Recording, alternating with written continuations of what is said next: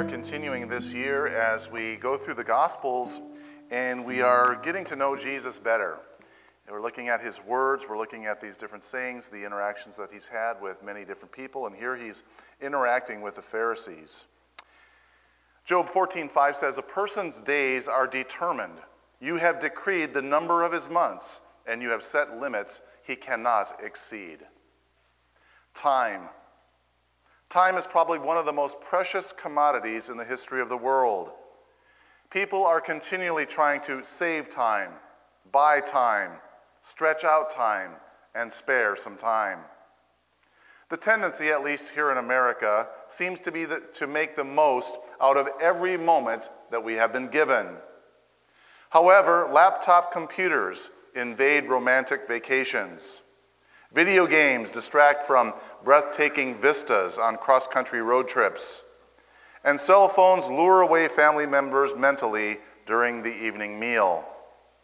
One clever cell phone company had an app that they said parents could download, and they could stop all incoming internet signals during certain times, especially dinner time.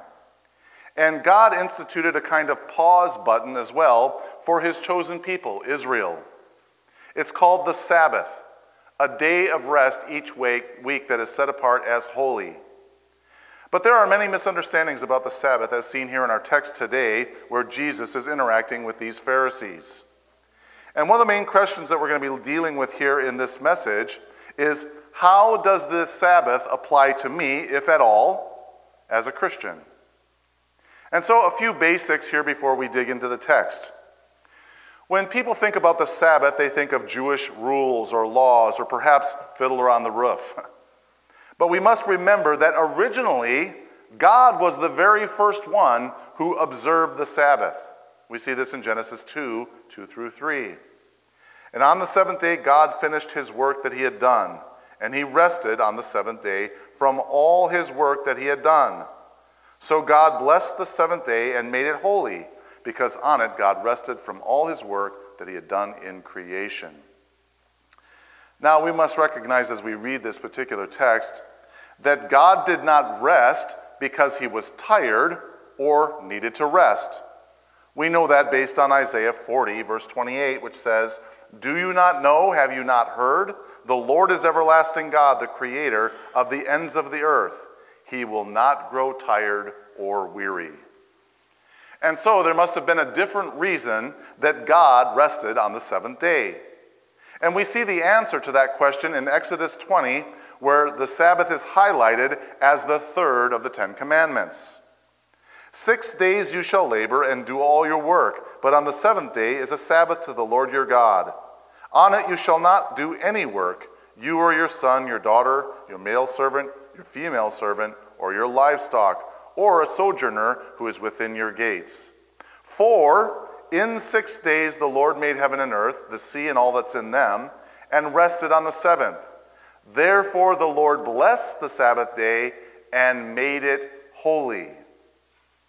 The reason that the Sabbath is a special day is not because people take a break on it, but rather because God has made it holy. He has blessed it. He has set it apart. And the blessedness and holiness of the day are the reason for our rest. Another basic reminder concerning the Sabbath is that it's on the seventh day of the week, which in the Jewish calendar is Saturday. In fact, the Hebrew word for Saturday is Shabbat, which means rest or Sabbath. And so why do Christians refer to Sunday as the Sabbath? Well, it's because in the New Testament, the scripturally accepted day for meeting as a church was always on the first day of the week, or Sunday. We see this in Acts 20, verse 7. On the first day of the week, when we were gathered together to break bread, Paul talked with them, intending to depart the next day, and he prolonged his speech until midnight. Also in 1 Corinthians 16:2, Paul urges, on the first day of the week, each of you is to put aside something to store it up as he may prosper, that there will be no collecting when I come. And so they were gathering an offering on that particular day. And so what was the reason that they picked Sunday over Saturday? Well, it's very easy, because the Lord rose from the grave on Sunday. And so that became a very special day for meeting together.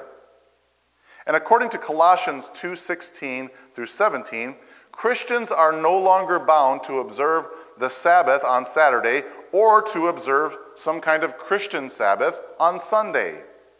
In that passage it says, "Therefore let no one pass judgment on you with regard to a festival, a new moon, or a Sabbath. These things are but a shadow of the things to come, but the substance belongs to Christ." And so each of these things, these rules and regulations, these days, these festivals that were set apart, were to point to Christ, something about Christ that we needed to understand. But does that mean that we throw everything out now in regard to the Sabbath?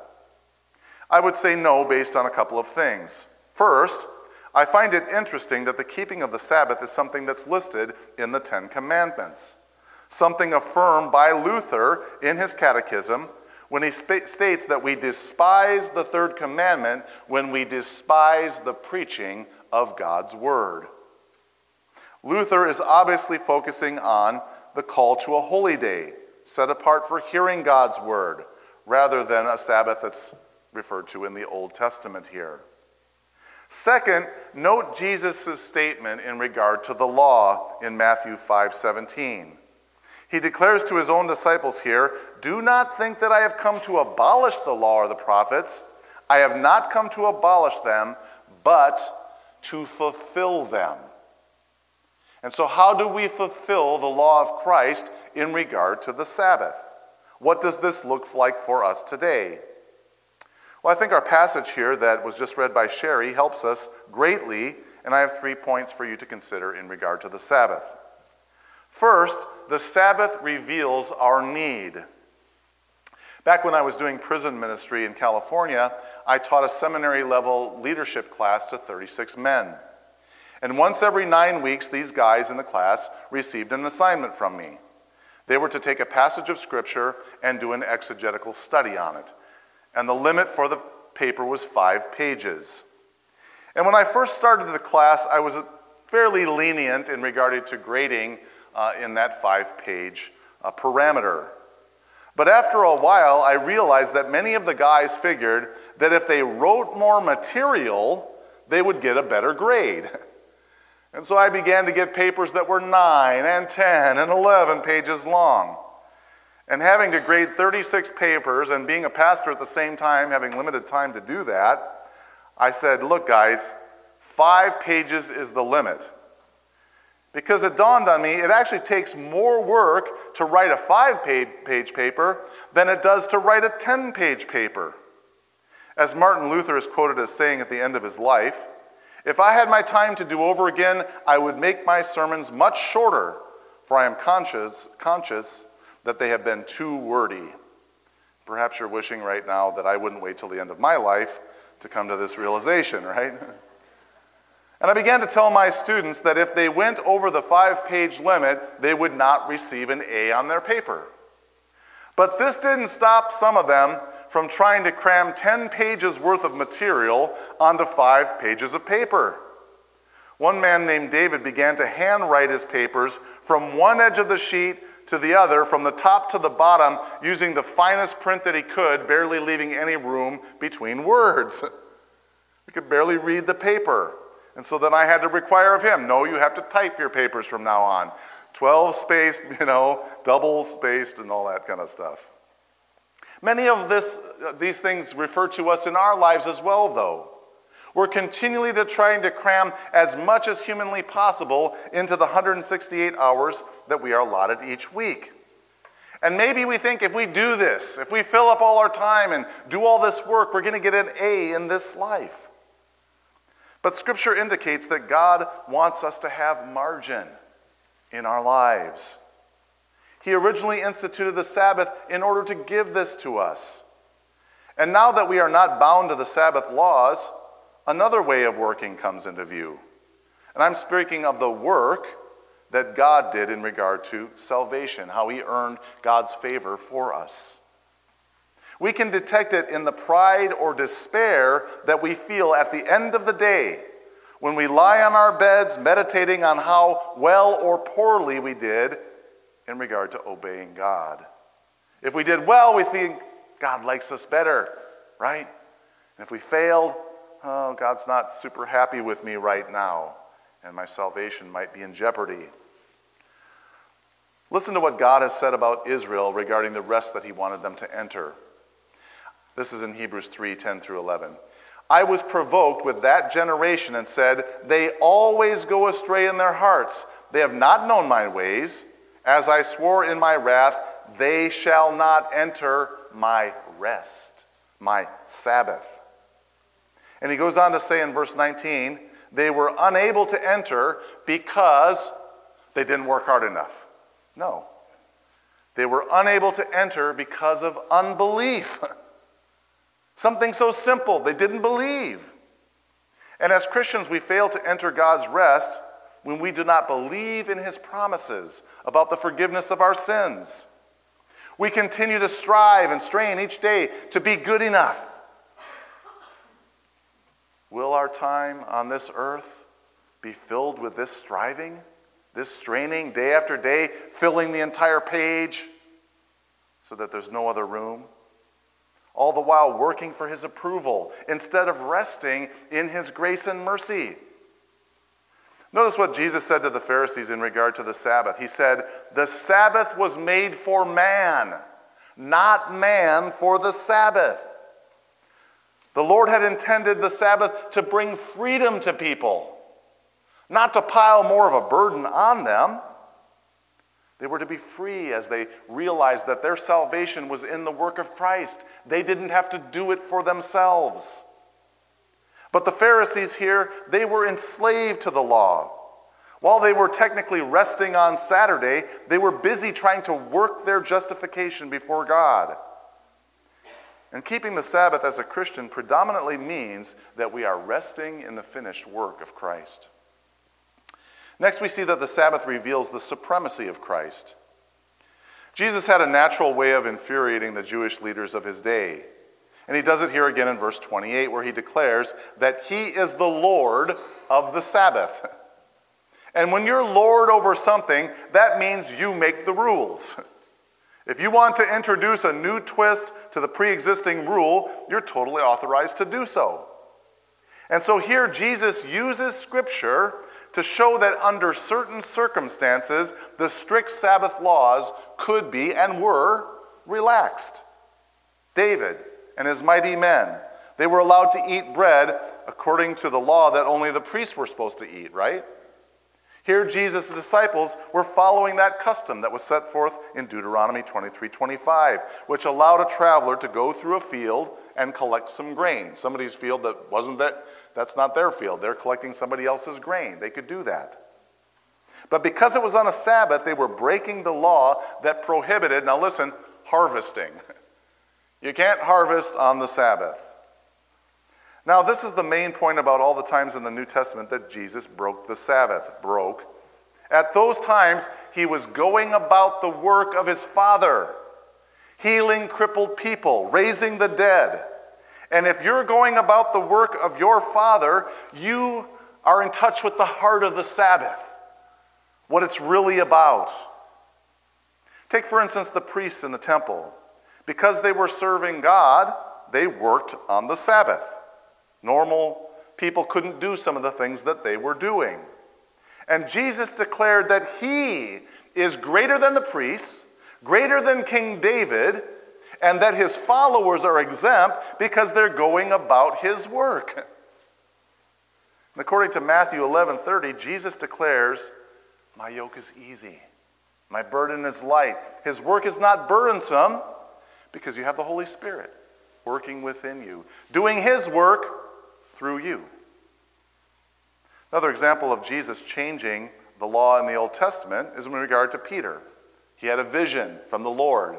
In that vision, he saw a sheep being let down with all these different kinds of unclean animals. And God told him in the vision, go, kill and eat. Never, Lord, I've never eaten anything unclean in my life. He was following the law. But Jesus said, no. Do not call something unclean that I have called clean. Was the point about food? No, it wasn't about food. It was about the Gentiles. He's trying to show him that the Gentiles who were considered unclean by the Jewish people were now welcomed into the kingdom. Something had changed from the Old Testament. Something had been overarched by the new reality in Christ. The last thing we see here is that the Sabbath reveals the love of God. The Sabbath was initially supposed to be a gift to mankind, but the religious leaders had actually turned it into a curse. They were straining out a gnat, but they were swallowing a camel. They were so focused on the letter of the law that, listen, they missed the heart of God. So focused on the letter. And God knows what we're made of. We're made of dust. We get weary. We get tired. And that's why he sent his son to carry the load of weight that each person is weighed down with. And so practically speaking, should you have a day of the week that you rest, declare it as holy before the Lord. Well, it's clear that your salvation is not dependent upon that. If you don't show up to church, if you don't have a day of rest, doesn't mean you're going to hell. But it's also clear that we are not bound to the Old Testament law. But I believe that taking time each week to set aside that time helps us to remember that God was the originator of the idea. And if God rested after 6 days of work, someone who didn't need to rest, right? Who are we to think that we can just keep pushing hard and not face detrimental results? And so, we need to take this time to remember that the work has been done. I want to say a little bit about the life groups for a moment. Now look, the excuses are going to come, right? I can't do the life group because A, B, C, D, you list your thing. I'm working, I'm this, I'm that, whatever else. There's going to be plenty of excuses about the life groups. There's plenty of excuses I've heard through the years. I could write a book on the excuses of why I don't come to church, right? You are in charge of ordering your own life. Don't let life order you. Pick a job that doesn't make you work on Saturdays. Or Sundays, I mean. Pick a job. Do something with your kids that doesn't interfere. When I was a kid, you know what? Nothing was on Wednesday nights. Absolutely nothing. No sports, no play practice, nothing. You know why? Because catechism was on Wednesday nights. They recognized back in small town Wisconsin that Wednesday was a time when most people went to church. And nobody would show up to the stuff that they did. That has completely changed in our culture. You have to be counterculture if you want to follow the Lord. That's just a statement of life. We might not, I talked about persecution in the church a few weeks ago, right?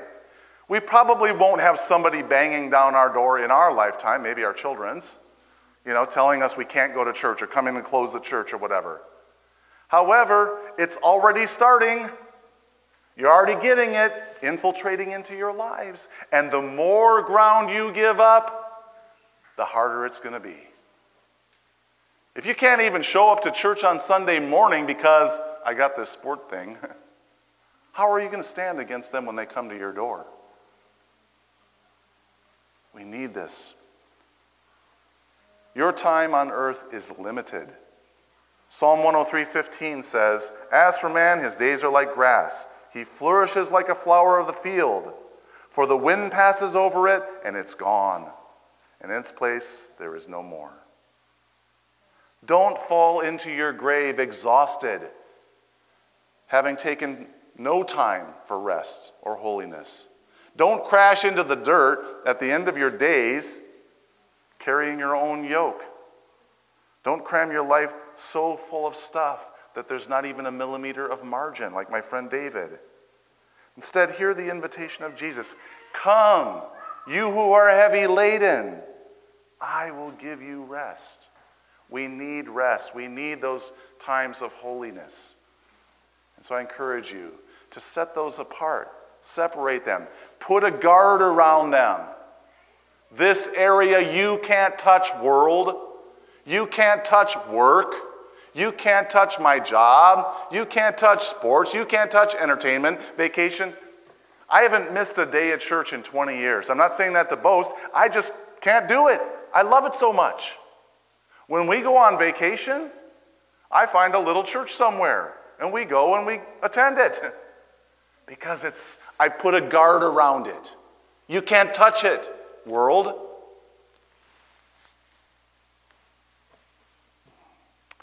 I know this is heavy law. It's not intended to be.